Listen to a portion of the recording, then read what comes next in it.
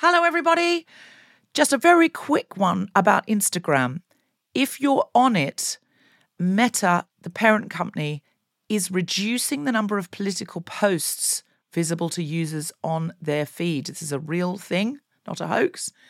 So go to your Instagram profile, tap the 3 horizontal lines in the top right corner to open the Settings tab, scroll down to What You See, click on Content Preferences, open Political Content, and turn on Don't Limit Political Content. That's an option. Otherwise, you won't see almost anything we post because we are deemed political. Please do that now, or you won't even see the posts about our shows, our fun things. So if you want to see Guilty Feminist content and know when we're coming to a place near you or releasing a new podcast, do it now. Hey, it's Danny Pellegrino from Everything Iconic. Ready to upgrade your style game without blowing your budget? Check out Quince. They've got all the good stuff, shirts and polos, activewear, and fine leather goods, all at 50 to 80% less than other high-end brands. And the best part? They're all about safe, ethical, and responsible manufacturing. Get that luxury vibe without the luxury price tag. Hit up quince.com/upgrade for free shipping and 365-day returns on your next order. That's quince.com/upgrade. Hello, this is Deborah, Guilty Feminists. I wanted to let you know that we are back live at King's Place on the 31st of January, the 14th of February, Valentine's special, but obviously Guilty Feminist twist, and the 21st of March. Book now for those shows to make sure you get tickets. If you missed out on my stand-up show, I'm doing it next at WOW, that's the Women of the World Festival, at the South Bank Centre on Saturday, the 12th of March. If you're in Dublin or you can get to Dublin, we are at Vicar Street on the 14th of March. Alison Spittle and I will be back for a Guilty Feminist there. Can't wait. And very excitingly, our UK tour starts on the 5th of March in Brighton. Then we go to Nottingham, Oxford, Bath, Cambridge, Northampton, Liverpool, Sheffield, Stratford, Reading, Canterbury, York, Birmingham, Cardiff, Newcastle, Manchester, Glasgow, and London. And it finishes on the 1st of October. So check out the website for all of those shows and for dates when we're coming near to you. That's guiltyfeminist.com. Please come. We're so excited to be able to see you. Bring friends. It's going to be a wonderful time. We will also be in Australia and New Zealand in July. We are coming to Sydney, Melbourne, Perth, Adelaide, Brisbane and Canberra.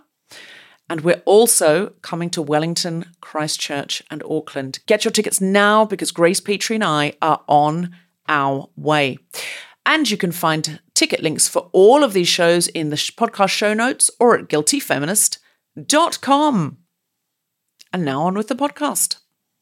I'm a feminist, but today's episode is via Zoom with people from very far away on a different time zone. And I was slightly disappointed to hear them say, as I was getting my tech ready, sorry, just got to get our fangirling out of the way. Jess Fostekew, you're just amazing.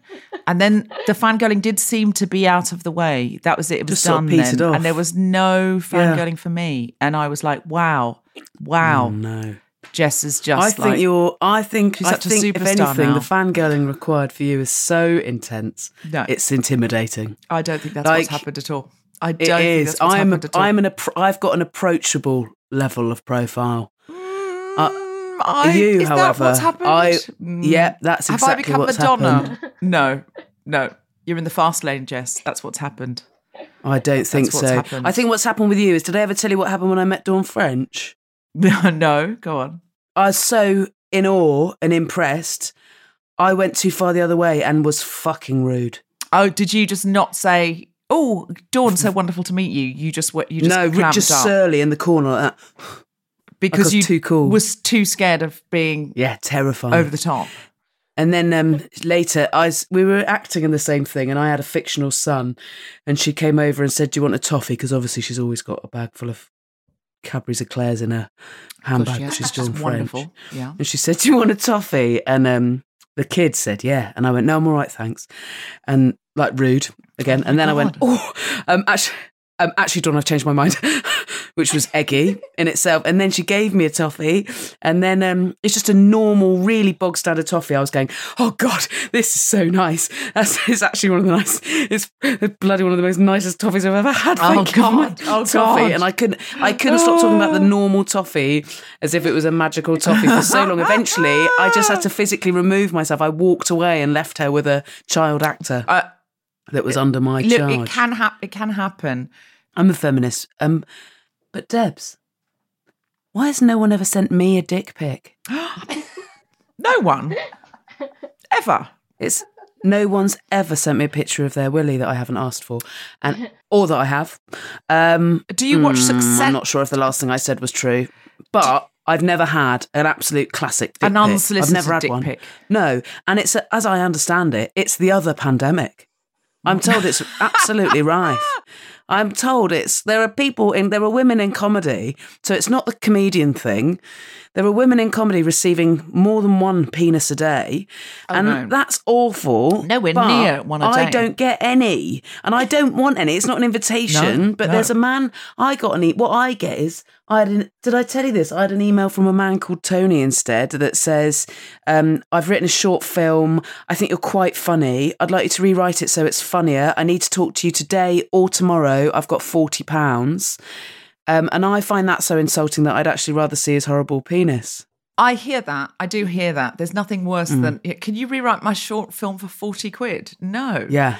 But yeah, I get that kind of thing as well. Susie would come and I'd even have rather have seen his testicles. I would not have rather seen it, but I do understand the motive behind that sentence. Yeah. Because Susan and I talk about it sometimes that we're like, we don't obviously want this. We don't want it. We definitely don't want it. And it's awful that it happens to anybody. Yeah. But it's weird when some women we know get so many unsolicited pictures. And if we don't get any or hardly any, we start to feel a bit like, what's wrong with us? Isn't that terrible? Yeah. But it's true. Yeah. I do feel sometimes a bit, am I not somebody you want to see your exposed penis? Did you watch Succession this week? No, I'm 2 series behind, so I'm afraid we're not allowed to even go there. What a shame, because there would have been a great dick pic discussion there. I'm a feminist, but I don't know what I want. And I genuinely am struggling to know what progress looks like for women during late-stage capitalism. Yeah. I sometimes think, well, do I want this for my career, or do I want this for the world, or do I want this for women? What do I want? I mean, probably what I should want as a real feminist is for everyone to slow down, for us to consume a lot less, do a lot less, and for nobody to be very successful for 1,000 years. That's probably what we should want. Of course, redistributing who makes the decisions would be good. But also, like, at the moment, the way everything runs, power and success in this system, I'm just looking at it going, I've forgotten what feminism's for. I genuinely don't know. I sort of know, but some days I get confused. Yeah. Is that anybody else? It's impossible to navigate that. In all of the things we're told to do to be better versions of ourselves, there is an impossible to fathom boundary of where you ruin it. Like self-care, I think, often meets up with vanity and fucks. Like, how can you know where those boundaries have blurred and always get that right? Feel that. Also, sometimes now, this whole self-care thing, which obviously we should self-care, this is not anti-self-careness, but sometimes it's just like, don't do anything for anyone else ever. Set your boundaries and have self-care. And I'm like, yeah, but also I want to be a good friend and I want to be a good daughter. And it's okay to sometimes be like, well, yeah, I really want to do that for that person. So I'm going to be really tired and I'm going to care for them before I care for myself. And I'm like, oh, can we go back to self-care just meaning like a bath a week and loads of wanks? I love that you go back to that. That was clearly some cast iron definition for you at a previous period. That was 2007's definition. 2007, yeah. Good times, disturbing times. I hear you. Say I became very successful and that women in comedy were allowed to be as successful as the most successful men in comedy. The most successful men in comedy are on private jets. You know what I'm saying? Yeah. It gets very confusing. Because I'm always Yeah, on it WhatsApp does, groups doesn't it? where women are like, I notice that men are getting more. And I'm like, sure, but maybe sometimes the more is Bit too not much. good. Yeah. Yeah. Not that I Yeah. don't want, I don't want gender disparity, but also I just get confused about what we're meant to want and do. That's all. Yeah. I'm a feminist. But even if a brand or company are out and out murderers run by the worst, most evil men, I will cry at their Christmas advert. It's so true. Do you know, I think sometimes, not all time, but sometimes the most sociopathic companies produce the best Christmas advertisements because they know how to 100%. 100%. push your buttons and pull your strings, my friend. Do you know what I mean? Yeah, They're the totally. ones. Because it's a bit like if you meet a sort of, one of those narcissists who love bomb you or whatever, they know how to push all the buttons. I'm just saying, This ad is beware of currently- people who can make you cry in their ads. I'm a feminist, but I just said it weird. I'm a feminist. I'm a feminist. I'm a feminist. But I've accidentally taught my 6-year-old son quite a vicious line of passive aggression. And I found myself feeling a modicum of pride. Oh! I thought what we'd do this year was splash out, throw a bit of money at a situation and get him an advent calendar that involves a small toy every day. Yeah. It's a Playmobil one. Right. It's all Christmassy stuff. The 7th was Santa. I think it's cool as shit. I thought I'd be very grateful for that, and we'd get over the small but intense and unhelpful mania caused by a bit of chocolate first thing in the morning every day before school for a month. Right? So fine, that happens. He's not unimpressed with it. Too bloody right. It was really spendy. But every day there's been a different, really beautifully phrased comment along the lines of, oh, I just was going to play with my toy and I'm so sorry. Like, I was just about to play with it. And I just, for a second, I forgot that it wasn't chocolate and it was a toy. Oh, wow. Every day, several times a day. And rather than being like, you shit, I'm like, crafty. Wow. Really nice. Yeah. Really Impressive. nice. Complex person you're becoming. Do you think if he could have chocolate instead of the toy, even though the chocolate's gone and the toy lasts, he'd have the chocolate? Yeah, he's my son. Also, sugar when you're a child is drugs, isn't it? Chocolate, particularly for him, has always had some kind of kryptonite effect. There's something to do with the cocoa, the caffeine, and the sugar. Sugar alone is fine. White chocolate, fine. There's something to do with milk chocolate or dark chocolate that just... It's momentary now. What I've done is microdosed him into a higher tolerance. Wow. But Parenting's I weird, isn't it? don't want it to be like an allergic reaction for his... I don't want it to ruin his childhood. Chocolate's delicious. But even, they're quite big, the chocolates in Advent Calendar now, and it's enough for him to be a little bit of a weapon for 15 to 20 minutes, which in the rush of a school readying morning is unhelpful. Unnecessary. You could do the Advent Calendar in the evening, or is that not? You feel like you would never get Almost out of- worse, actually, if that's just before bed. Yeah. It's a bit like I don't really know what I'm hoping feminism achieves in late stage capitalism. Parenting's similar, isn't it? You're not sure what Yes. you're trying to achieve, really, sometimes. No. Is it just trying to get them to be alive? It's an easier life for me, but that doesn't sound very feminist, does it? Maybe it does. Maybe that's self-care. It all comes back down to that. Yeah. Re-simplify self-care. And then where do we end back up in Victorian times? Don't we like, you should be seen and not heard? What an easy life those parents had. From a variety of bedrooms and kitchens via Zoom, the Spontaneity Shop presents The Guilty Feminist with me, Deborah Francis-White, guest co-host Jessica Fostekew, and our very special guests, Lexy, Seedhouse, Greer, Forde-MacNaughton, Roxy, Coervers, and Vivian, Chandra, talking about power through movement. Woo!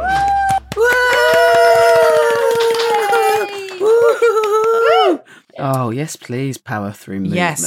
Yes. This is The Guilty Feminist, the podcast in which we explore our noble goals as 21st century feminists, the hypocrisies and insecurities which undermine them. I'm Deborah Francis-White. With me is Jessica Fostekew, and we are talking about power through movement. Jess Fostekew, before we bring our guests on, your life has really changed through your commitment to movement. Yeah. And I see you all the time on the socials lifting things that are bigger than you.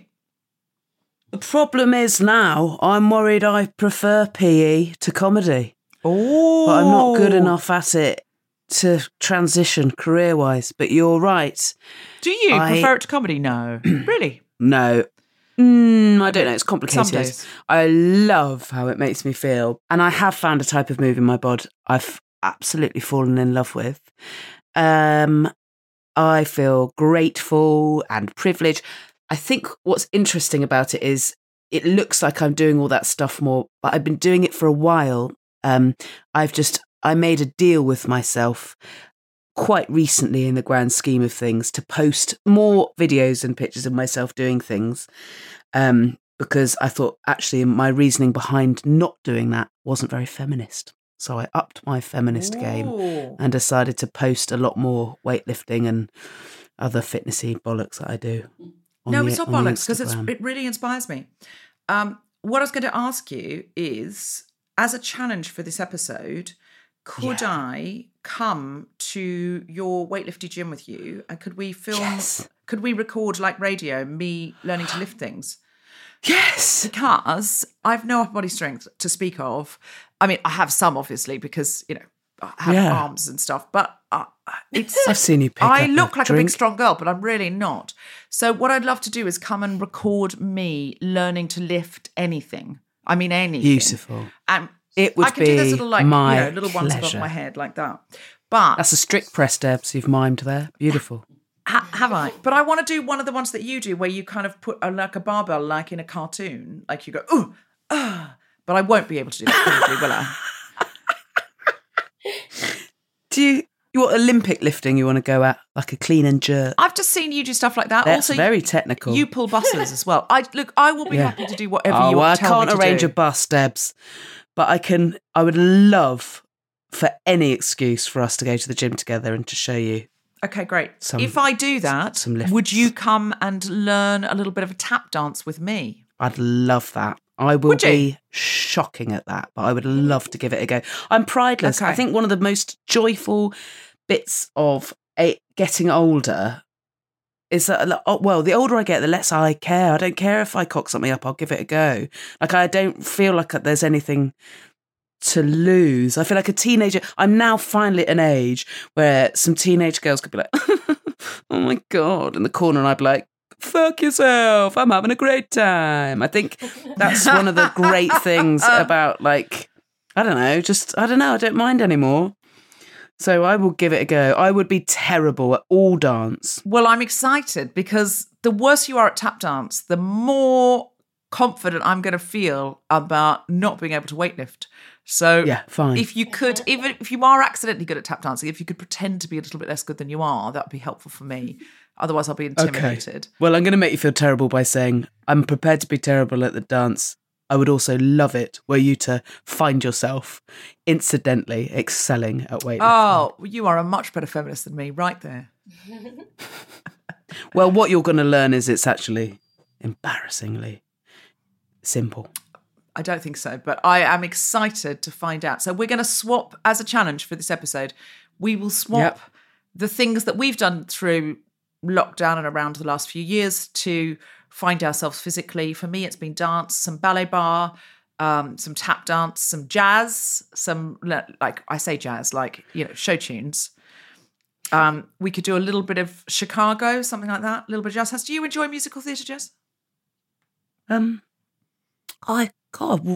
nearly wife I don't want to upset, so I'm going to say I've got a mixture of feelings about musical theatre. I'm just love it. Just love it. Love a bit of musical theatre. Love a little bit of jazz hands. You know how I mimed weightlifting? Can you mime jazz hands just so we can see what we're looking at here? Okay, that's not jazz hands. That's waving. Jazz hands is like that. It's not just waving. It's like that.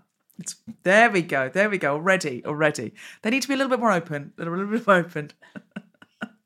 Oh, it's good. It's coming already.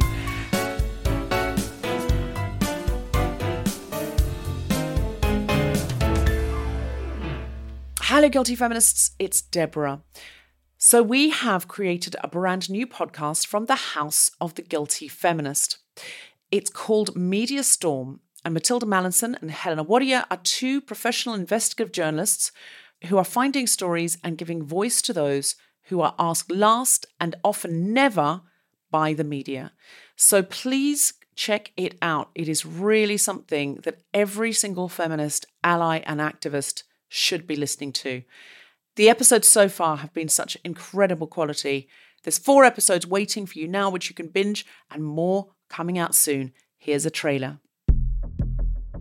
Drug like body shame, criminals, refugees, that crazy, rape survivors, vagrant, the homeless. Have you ever noticed that certain groups are spoken about in the media all the time, but never spoken to? Or maybe you haven't, because it's so damn normal. Media Storm is an investigative podcast from The Guilty Feminist that starts with the people who are normally asked last. We've already heard revelations from refugees, Asian minorities, sexual violence survivors, and transgender people. Our next guests take us into their worlds of prisons, sex work, drugs, and homelessness, and onto the front lines fighting fat phobia and ableism. I'm Helena Warrior. And I'm Matilda Mallinson. And next on Media Storm. If you tell somebody their whole life that you're no good, what happens is they believe it. It is disgusting, the way they treat people. He said, and I quote, "I was fat." All they tell me is what's wrong with me. I don't know any different. So they wheeled me out in my wheelchair. I was just left there to die. You become abusive yourself. Needles were being pushed in more roughly. I was being handled more roughly. He said that I got myself into this because I opened my legs. I kicked off like a wild animal because they put me in the shower, 6 of them, cold shower, washing me, scrubbing me because I was dirty. The MRI scanners aren't big enough for overweight people. I've struggled to get officers to speak on the record about what goes on in prison. We're literally not allowed to. Advocates do not need to be a voice for the voiceless. We are empowered. We are Stop magic. Stop gatekeeping. Stop censoring people. I would love to know why the media asks the CEOs of a homeless charity anything about homelessness. I feel really invisible. Is the media reporting on or creating the crisis? Plot twist. It's not, I don't wait for the mainstream media to do anything. Drug like criminals, that crazy, the homeless. Hear our stories. We are the ones who have lived this. Our lived experience is leadership. We are the experts. It's really simple. Just present both sides of the story. Follow Media Storm wherever you get your podcasts so that you can get access to new episodes as soon as they drop. If you like what you hear, share this episode with someone and leave us a 5-star rating and a review on Apple Podcasts. It really helps more people discover the podcast, and our aim is to have as many people as possible hear these voices. You can also follow us on social media at Matilda Mal, at Helena Warrior, and follow the show via at Media Storm Pod. Also get in touch and let us know what you'd like us to cover or who you'd like us to speak to. Media Storm, a new podcast from the House of the Guilty Feminist, is part of the Acast Creator Network. It is produced by Tom Zielinski and Deborah Francis White. The music is by Samfire.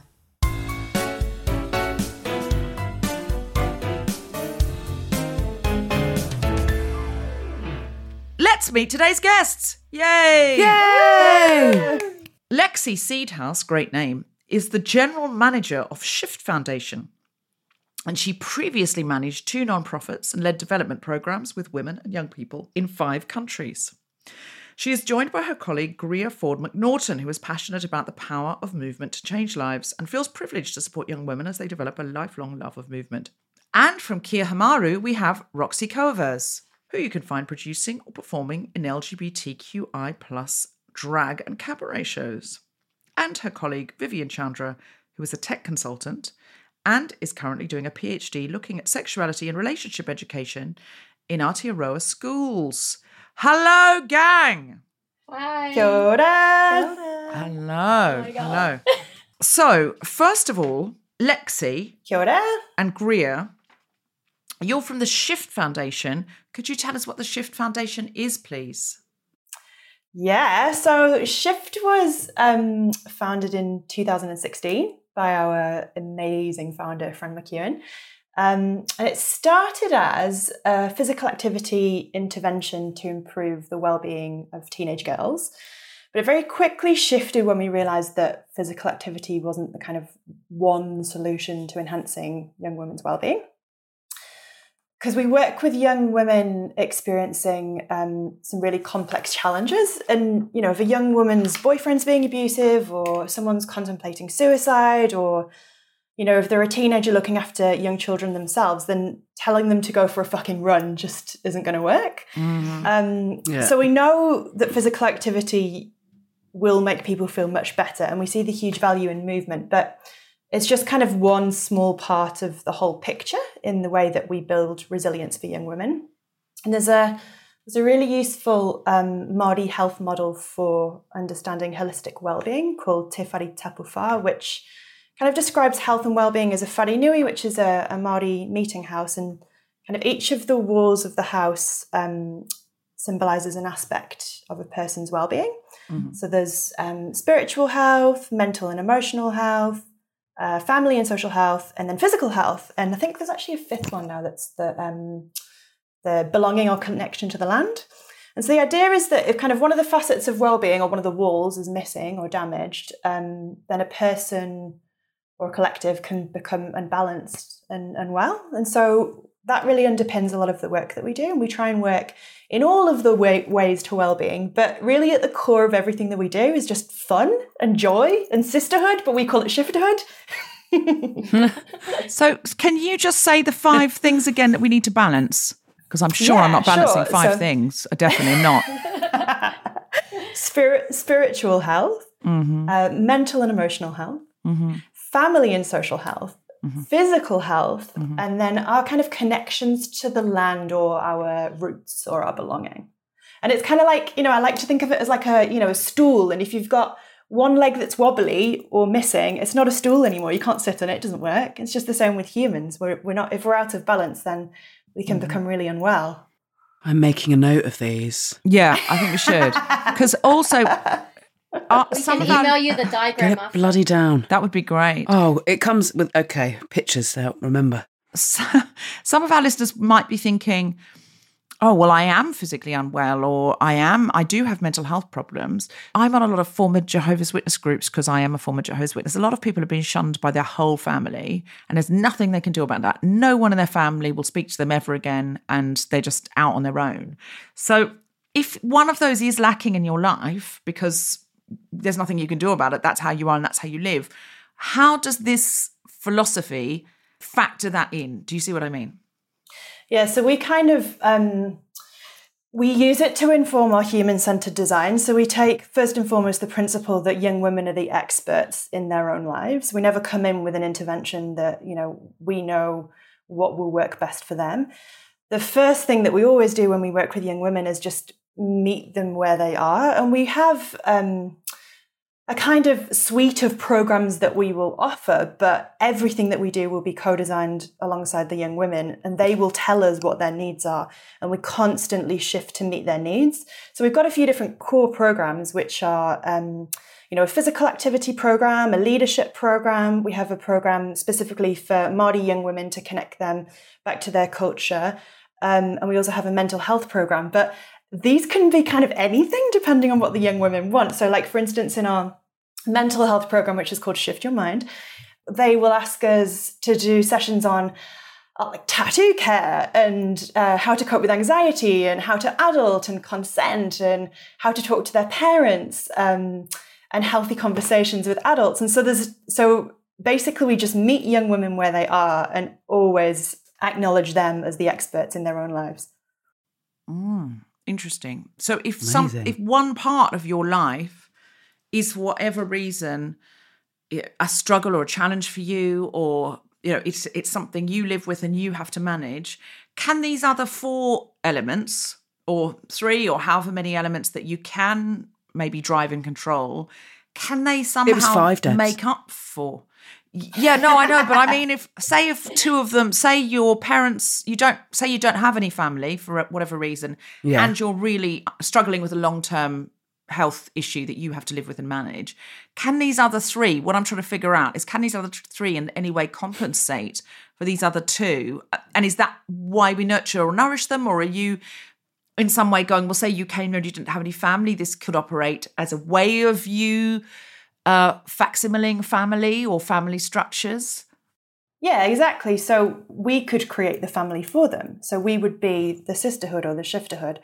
And any kind of element that feels like it's a bit wobbly or a bit unwell or a bit lacking, we would grow that with the young women. If they didn't have family or whānau of themselves, then the group would become their family. It doesn't need to look a particular way. It just needs to be kind of bespoke for the needs of the young women that we work with. And Greer, when young women turn up, like what age groups are you dealing with here? Greer, Teamy, go for it. On it. So there's quite a range really. We define young women as sort of 11 all the way up to 24. And what program they want to do, all that kind of stuff really depends on them. So like Lexy said, it's hard to explain what we do because it's whatever any individual young woman wants us to be. We're like little shapeshifters. We're moving to become whatever they need in whatever capacity. So yeah, 11 to 24-ish. Some of our programs like Whanake o Te Kōpara is just targeted to that kind of older demographic to kind of really take advantage of that leadership position that they're in, working within, often sport and recreation and play or health kind of promotion. I think it's also worth noting on Hawara, the model Lexy's talking about, that it is a Māori model of wellbeing. So we're in New Zealand, it's pretty common to kind of use and reference, but also just acknowledging that that Māori people will have a lot more knowledge and expertise in that area, and we're just very kind of privileged to be able to borrow it and use it and take their guidance and how it fits into our work, but definitely not our number one expertise. So it's something that you work with Maori people on to use this model. Do you get lots of Indigenous young women coming to the programme? We get quite a lot of targeted funding to work with Māori and Pacifica youth. The model itself, it's quite mainstream in New Zealand. So there's lots of different Māori models of wellbeing and ways people look at things. So Kata in her program uses a specific one that is escaping me. Lexy, you might remember it. But it's the one that's like taught in schools now. So I remember going through school and you sit down in health class and this is kind of how they all map it out for you. So it's pretty common these days. But it's just the one that most people seem to find kind of aligns to their values and is quite well known. So we can go into schools or work with young people and they kind of already have an idea of what we're banging on about. We're not coming in with a completely new model to try and teach them and be like, can you also learn 6 pages of notes about this brand new thing and then we'll talk about your well-being? They've already got that insight going in. Right. So it's already something that's kind of established in New Zealand or Aotearoa. We don't really have that much here, Jess, do we really? Because Britain doesn't have that same Indigenous model. I mean, we'd have to look at Beowulf, which frankly doesn't have those value sets. I suppose we've got Boadicea in terms of feminism, but it's not like Boadicea left us with 5 abiding principles that allows us to be more balanced in ourselves and in our sisterhood. It's slim pickings. What I'm saying here. So I think it's something we could really learn from you. Did you have anything like this at school, Jess, or after school? No, I don't feel like this is something that was happening in any schools in the UK. Certainly not in the 80s and 90s. There was physical. There was a lot of pressure to make sure you looked after your physical health. But I mean, we've come on leaps and bounds, even in terms of the focus in primary education here on family and social health, what a good relationship looks like. And that's all changed in the last 24 months, hasn't it? A bill's been passed to acknowledge that kids might be from a massively diverse number of different family households, that their families all might look really different. But no, an emotional and mental well-being, that fact that some schools here now have got counselling involved, like a school counsellor, that wasn't around when I was growing up at all. And then I don't know, I think spiritual, no, not unless you're at a religious school. Do you think this would have benefited you as a child? Because I think it would have made me enjoy moving more, because I did not enjoy moving as a child. And I don't just mean in terms of the, formal team sports, I did not enjoy moving as a child, full stop. I wanted to eat cake and lie down. The only thing I enjoyed doing was dance. But then I only did that for a couple of years, and then, I don't know, it was on the wrong night or something for my mum, I was doing Girls' Brigade and other stuff. But I should have kept dancing because I did not like moving. How do you get young women and girls to enjoy moving if they don't? Because I think there's a lot in this world that is about girls not sweating, girls being demure, girls not, running really fast and looking like they're enjoying or throwing themselves into it, and they want to, that the world around them tells them they need to be cool and they need to be look like they're posing for an Instagram photo.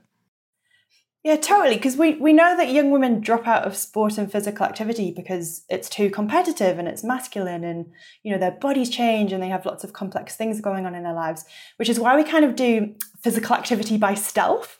Like, at the heart of everything that we do is fun. And so, we might take a group of young women out ice skating, or we might take them for a walk to get an ice cream. And yeah, they're going to feel much, much better for moving their bodies. But really, it's about hanging out with a supportive group of young women and creating a sisterhood and connecting with our amazing youth workers.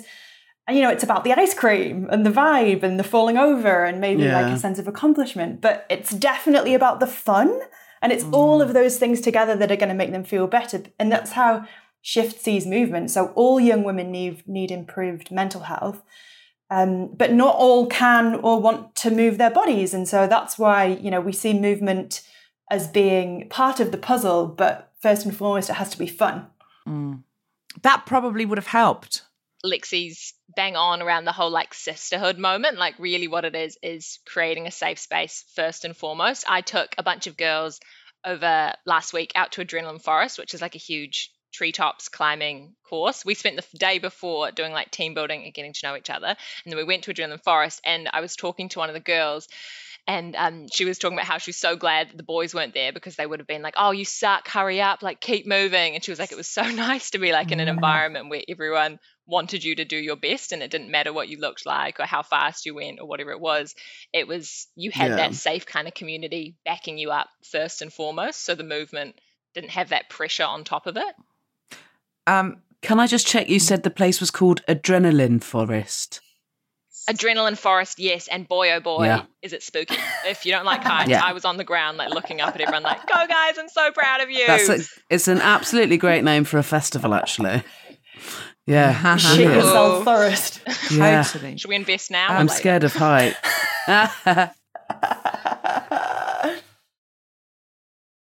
I'd love to bring Roxy and Vivian in here because I want to know what you two do and how this might play in a complementary way, because you're also based in New Zealand. What is it that you're doing? Kia ora koutou, ko Roxy Coervers, taku ingoa, ko kaiarahi or Kia Haumaru, Personal Safety Education. I'm the kaiarahi or manager of Kia Haumaru, Personal Safety Education. And Kia Haumaru is a comprehensive wraparound program that empowers our participants, in particular young girls, women, and persons of other marginalised genders, within an intersectional feminist framework using physical activity and consent and education. It's girls and people of minority genders that you cater to too. Lexy and Greer, do you include young non-binary people? It tends to be often case by case, not as in that people will just come up to us and say, hey, I really want to be a part of your program, but I might identify as non-binary, or I'm kind of questioning my gender identity. Can I still rock up? And the answer is always yes. So I have quite a few young people that don't identify within the gender binary in our programs. Great. We also have specific gender non-binary groups for non-binary folk who want to be in a safe space with other non-binary folk. Great. So, Roxy, what happens in your, say I was a young person who was I was in New Zealand, and Maybe I'll jump in here because I'm one of the kayaka or teachers that's in that does the courses. Great, Viv, thank you. Yeah, so I've been doing the courses with Kia Haumaru for quite a few years now, and I guess you can add in. So we teach kids from 7 up to, I think I wrote a little note, up to literally no upper limit. And so a lot of our kayako teachers are the same. I mean, we don't have 7-year-old teachers. Most of our youngest teacher, we're probably 20-something. Good to know. So you never know if you were running a loom band making course. Yeah, Some of them are that's incredible true. at that. So we were founded in the 80s, looking at this societal attitudes to abuse and looking at intimate partner violence. So in the 80s, we sort of looked at more that kind of older age group, and we've moved in. We're doing a lot. Our sort of bread and butter course, you would say, would be our 11 and 12-year-olds in the schools. And it's, I hate that word holistic, but it really is. It's this like super wraparound course where it's all about the korero, or the talk around what it means to be safe. And so we will teach some physical moves. Some people call it self-defense. I don't like that, because then it's kind of puts into your mind this like gigantic 6'2" dude with like a shoulder that's twice as wide as his hips, telling you how to like punch someone. And that's so not what we do, because the listeners won't be able to see me, but I'm not a 6'2" dude. But I can punch someone if I need to. And what we do is I'm feeling relaxed. We're on Zoom now, Viv. Yeah, now you've said that. So much confidence. Just the way you smiled when you said it, honestly. I mean, Deb, you're coming to New Zealand soon, so I'll show you. I can take you to some of the things that I do and show you how to punch really, really hard. So, oh, yes, please. It's lovely of you to offer that, but you need to be warned, Viv. It's kind of you to offer that. She will then make you go tap dancing with her. So bear that in mind.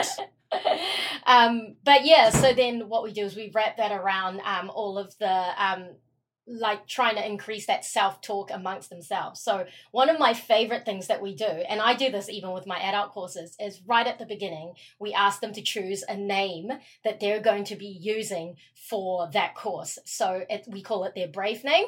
And I've got this giant A3 sheet full of adjectives, and they're all sorted by alphabetical order. So then you can be like, my one is always vivacious Vivian, and they're all strong, brave, and there's a mix of Te Reo Māori as well as English in there, and it's to really reinforce, because then every time, and we get them to write it on their little name badge, so then, you know, you could be like Jubilant Jess, or like Daring Deb, and then I will refer to you as that throughout the whole course.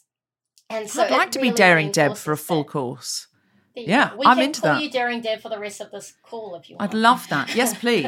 Are you happy with Jubilant Jess? Or would you like something else? Yeah. Do you like Jubilant? Yeah, I do actually. I'm in a good headspace to be jubilant for this entire call.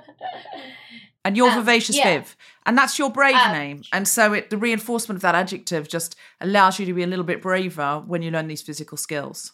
Yeah. So like one of the games that I play with some of the younger kids, for example, it's I can't remember what it's called when like kids play it at school, but basically you have to split them into 3.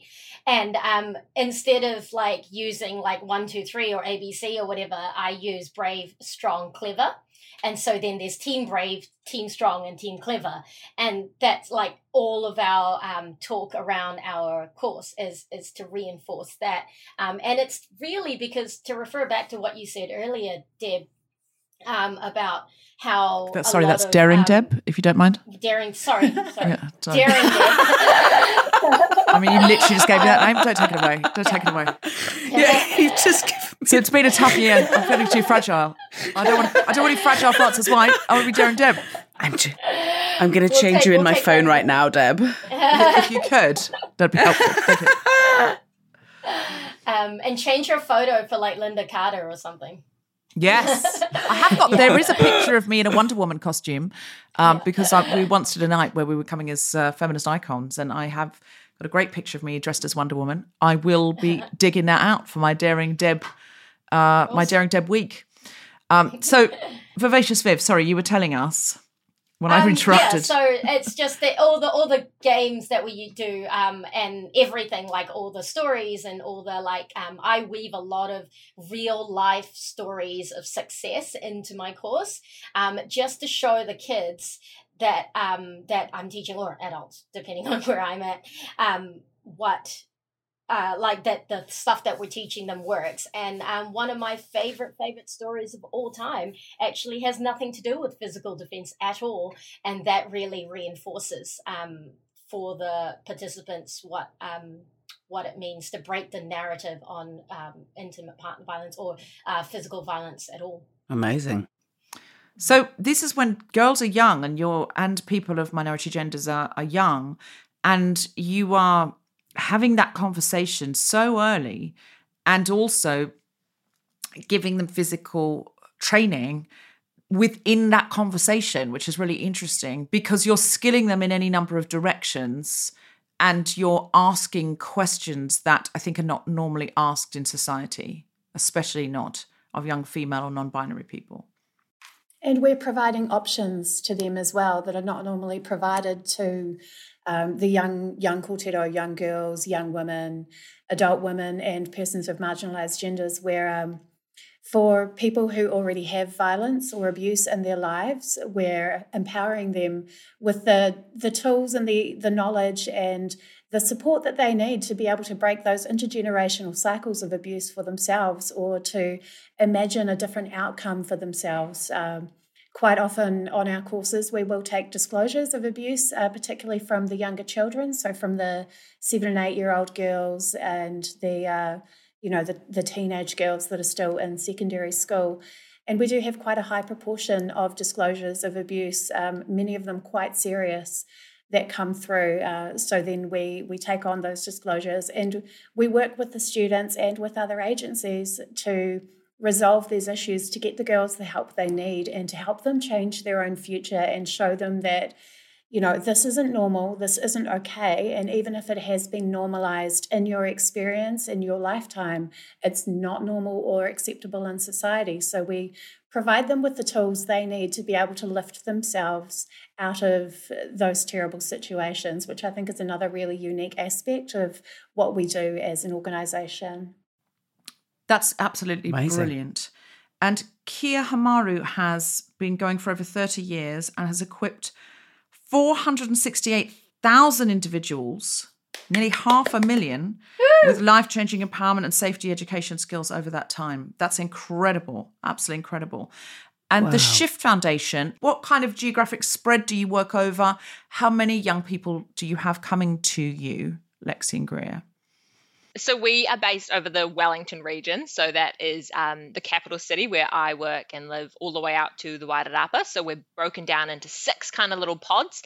And that just really allows us to really target the needs of those communities. So for example, Upper Hutt, which are a little bit up north from me, are a lot more kind of that shift your mind, mental wellness sort of things. Whereas in the city, we have a lot more kind of demand for that kind of physical activity support. So just being split up across 6 mini regions inside one big region allows us to kind of reach people in different ways. Although we do often team up with people like Sport New Zealand, who look after the whole country, to deliver things like the Women and Girls Summit, which is, technically international, kind of bigger picture events and things.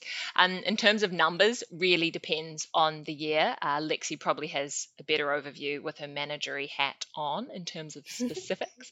If we're talking about because we have a whole bunch of different prototypes as well. And so one of the ones that we launched during the first round of lockdowns was a podcast called The Conversation Collective, which Greer can talk about in a second because she was the host of the podcast. But the reach of that alone is 10,000 people or something. So we have a whole bunch of programs, some of which are national, some of which are regional.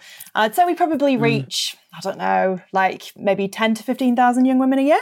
Amazing. That's incredible. You're all doing absolutely extraordinary work. So if you are in New Zealand, these are both organisations that the young girls and people of minority genders in your lives could access. So look them up And if you are not in New Zealand, but you think these sound like phenomenal things, Google what's available in your territory. And if nothing like this exists, why don't you start it? Or in fact, campaign a group that's already doing similar things, or your council to start something like this, even locally. Even if you started it with 10 girls and people of minority genders near you, it'd be really worth doing. And I'm sure it would be worth looking on the Kia Hamaru website and the Shift Foundation website for some ideas. They will both be in the show notes.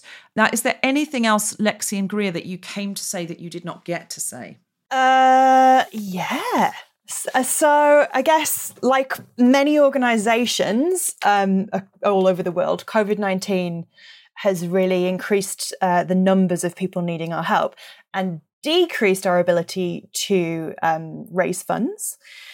And, you know, being a teenage girl in Aotearoa is generally hard anyway, but COVID's made it much harder. And of course, pandemics disproportionately affect women and girls. So we recently launched a crowdfunding campaign to raise funds to support 3,500 young women's mental health over the next year. And we didn't quite make our target. So if anybody would like to donate, you can go to www.shiftnz.org and give us your money. How much money do you need out of interest, Lexy? How much money do you need? How much money do you need? I don't think there's going to be an upper limit, Debs, is there? No, but is there a sort of, you know, we need this to keep going? Do you have a sort of goal? I think we were about $5,000, which is only £2,500 short. So maybe one of our listeners in New Zealand who's listening to this might just give you that, and then everyone else should put in between $10 and $50. So if there's anybody in New Zealand who thinks this is just so wonderful, we don't want our country not to have this, who's got $5,000, and that could be your company doing some corporate responsibility. It could be, you think... Especially if you've had a deceptively emotive Christmas advert out. That's exactly right. And you've got some guilt to appease there. Exactly. It could be that you work for a big accountancy and you think, we're sure we could scrape up $5,000. Or it could be that you work for a decent sized company where you could go, look, we're going to do a quiz. It's $10 to do the quiz. And then, we're going to pass the hat around or something. We have a talent competition at work or something for the Shift Foundation. And you could raise that in one go. And it's a really lovely win to do something like that, because you go, we personally have kept the Shift Foundation going. If a few different companies did that, the Shift would be really able to do wonderful things and not just be keeping their head above water, but they'd actually be free to swim and even build a small boat. So really, if you're from New Zealand, you could do that. Or if you're not, but you just think it sounds like a great thing and something you wish you'd had as a kid. Greer?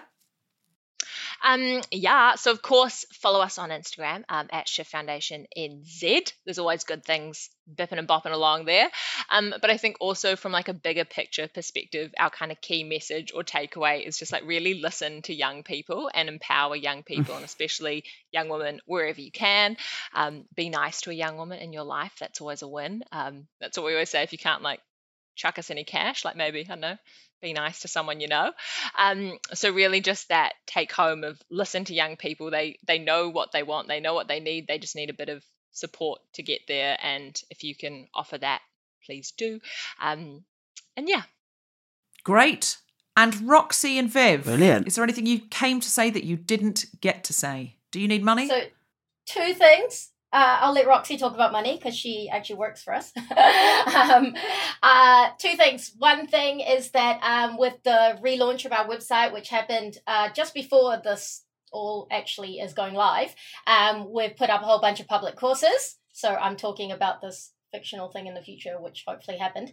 And so if you're living anywhere in Aotearoa, you should be able to find one of our courses and join. And we're going to try and keep the price as low as we can, just so that we can get our message out there. And this kōrero, which means to talk, the stories that we tell as far and wide as we can. And then the other one is I'm a feminist, and I'd like to do it, especially go for it. Yeah.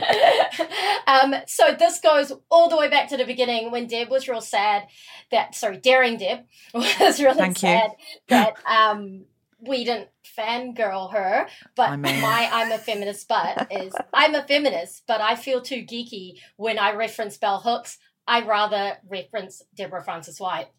Yeah, nice. The non-geeky bell hooks. I am flattered beyond belief. That's so much better than the word of a lie. I did not make that up for this. I literally said it on a WhatsApp group to one of my other friends, like 3 weeks ago. And can I just say, if I am the poor woman's bell hooks, I will the accessible bell hooks. I will be delighted forever.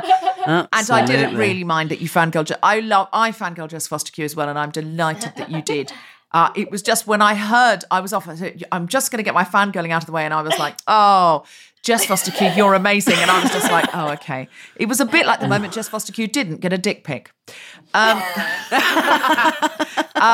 thank you. And I will happily be the accessible, less intellectual Bell Hooks. Bill Hooks. Bell Hooks. Bill Hooks, my favourite. You just called Bell Hooks Bill Hooks. My favourite. Bill Hicks. Yeah, my favourite comedian. Bill Hooks. Roxy. Is there anything you came to say that you didn't get to say? Absolutely. I always have lots to say. Firstly, if you are a school, community organisation, NGO, governmental organisation, literally anyone in Aotearoa, and you want to access our fully comprehensive, specialised blend of personal safety education, which covers off physical techniques and emotional harm reduction and education. We talk a lot about consent and healthy relationships, all that good stuff. Please check out our website. We have free and accessible courses we run for school ages, year 7 to 8, 10 to 13, women in tertiary institutions. We have kura kaupapa Māori courses, which are delivered fully in te reo on marae, and we have specialised disability courses. We have specialised rainbow courses. We have migrants courses. We have specifically written course content to help empower and ensure the safety of every wahine on Aotearoa. So I'd just like to encourage anyone who'd like to access that free and empowering education to please hit us up on the website. We'd love, love, love to have you along. The more women and persons of marginalised genders that we can be in contact with, the safer of a country we have here in Aotearoa. The second thing I wanted to speak to is, of course, putea, money. As an NGO, we are funded tenuously by the government, by charities, other charities, lotteries, commissions. We scrape and we do what we can.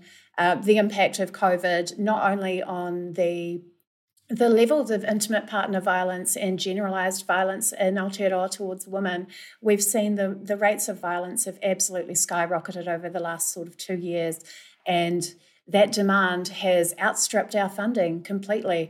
So once again, if there's anyone out there who has any change rattling around that they want to see go towards helping improve the lives of women and children in Aotearoa, then please send it our way. We'd be more than happy to take that. And if your school could do a fundraiser, if your office, your company could do a fundraiser, if your book group could do a fundraiser, if your WhatsApp group would all go, yeah, we'll all chip in, $10 or something, that would make an enormous difference if all the listeners of The Guilty Feminist in New Zealand did that. And can they check out your website to find out how to donate? Yes, absolutely. We'll have full donation links and all the information on there. It's going to be a brand new website, which will be launched by the time this goes to air. So we'll be www.kiahaumaru.org.nz. So that's spelled KIAHAUMARU.org.nz. Great. And check out the show notes if you want a direct link. Otherwise, give it a Google and I'm sure you're going to find it. It'd be great if from this podcast we could raise at least $5,000 for each of these brilliant organisations that are doing so much for girls, women and people of marginalised genders in New Zealand. It's really wonderful stuff that you're doing. You must all have very fulfilling lives. You've really got a reason to get out of bed, haven't you? No, I'm not saying I'm looking for a reason to get out of bed. I'm just saying what's it like. I'm kidding. I'm kidding. Of course I have. And also, Roxy, when I'm over, I'd love to see you do some LGBTQ plus drag and cabaret shows. Yeah, pre-COVID, I worked a lot with the local queer community here in Te Whanganui-a-Tara, Wellington. Shout out to Ivy Bar for hosting all of the queer cabaret shows that I used to produce. Awesome. Obviously, we've had to take a little bit of a step back from that with the COVID situation and whatnot. But the performing arts must go on, and I'm looking forward to getting back into it as well. So. Do you reckon they'll be back by July? Amazing. Because Grace Petrie and I are coming back out in July, and last time we were in Wellington, we had the best time. Either of us ever been there. We walked into a lesbian bar and they said, your money's no good here. We weren't allowed to pay for our drinks. Absolutely Ivy Bar that you went to. Was that the Ivy Bar? Be. Yeah, it's really the only queer bar here in Wellington. So. Okay, that was the one we went to then. Deborah, if I do like a beginner's guitar course, could I maybe come? Yeah, absolutely. If you want to do a duet with Grace and tour Australia, I New can Zealand do the with us. triangle.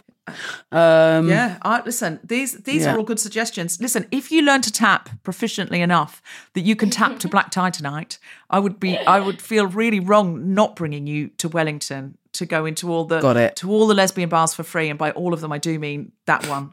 That one. Yeah, that one. Yeah. We had a great time in there. But the only thing was, and this is a bit of I'm famous about, it was some kind of teen karaoke night, clearly, because everyone was really young. And Grace and I sat as far away as possible because we didn't want to look predatorial in any way because they were so young. Grace was like, no, we can't. No. Like, we need to be in our own corner. Just the paranoia that we had because they were so sweet and so young. But it was really, really fun. And it turns out Grace Petrie and I are quite big in Wellington. It was very surprising. I thought you were going to say which karaoke song you absolutely smashed. Grace Petrie and I, it turns out. Amazing. Loving angels instead. Yeah, simply the best. No, we didn't disrupt. They seemed like children to us. They were so young. Okay. They were high schoolers. And imagine us going up going, it's our turn. Do you have, I think someone did I Kissed a Girl and I Liked It, which Grace was slightly critical of. Yeah. She was like, well, let's think about the message of that song, etc. But the children didn't care at all. They were just having a wonderful time kissing girls and liking it. And you couldn't have blamed them. Taste of the cherry chapstick, etc. Yes. You have been listening to The Guilty Feminist with me, Deborah Francis-White, guest guys Jessica Fostekew, and our very special guests, Lexy, Seedhouse, Greer, Forde-MacNaughton, Roxy, Coervers, and Vivian, Chandra. The Guilty Feminist theme tune was composed by Mark Hodge and produced by Nick Sheldon. The producer was Tom Selinsky for The Spontaneity Shop. Thanks to Rachel Craftman, Gina Dicio, and everyone who made this happen, as well as all of you for listening. For more information about this and other episodes, don't forget to rate, review, and subscribe and give us 5 stars and visit guiltyfeminist.com.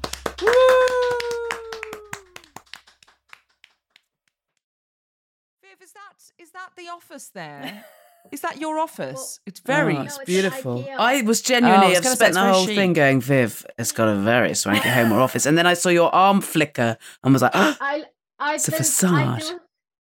It's a green screen. Fine. I do a lot of teaching online, and last time I didn't put it up. Someone told me I looked like I was filming an Al-Qaeda video. Oh! Wow. Well, I see why you did a green screen office now. Yeah. Fair play. Sure. Absolutely fair play, yeah. The Guilty Feminist is provided exclusively from Acast. Find it wherever you get your podcasts.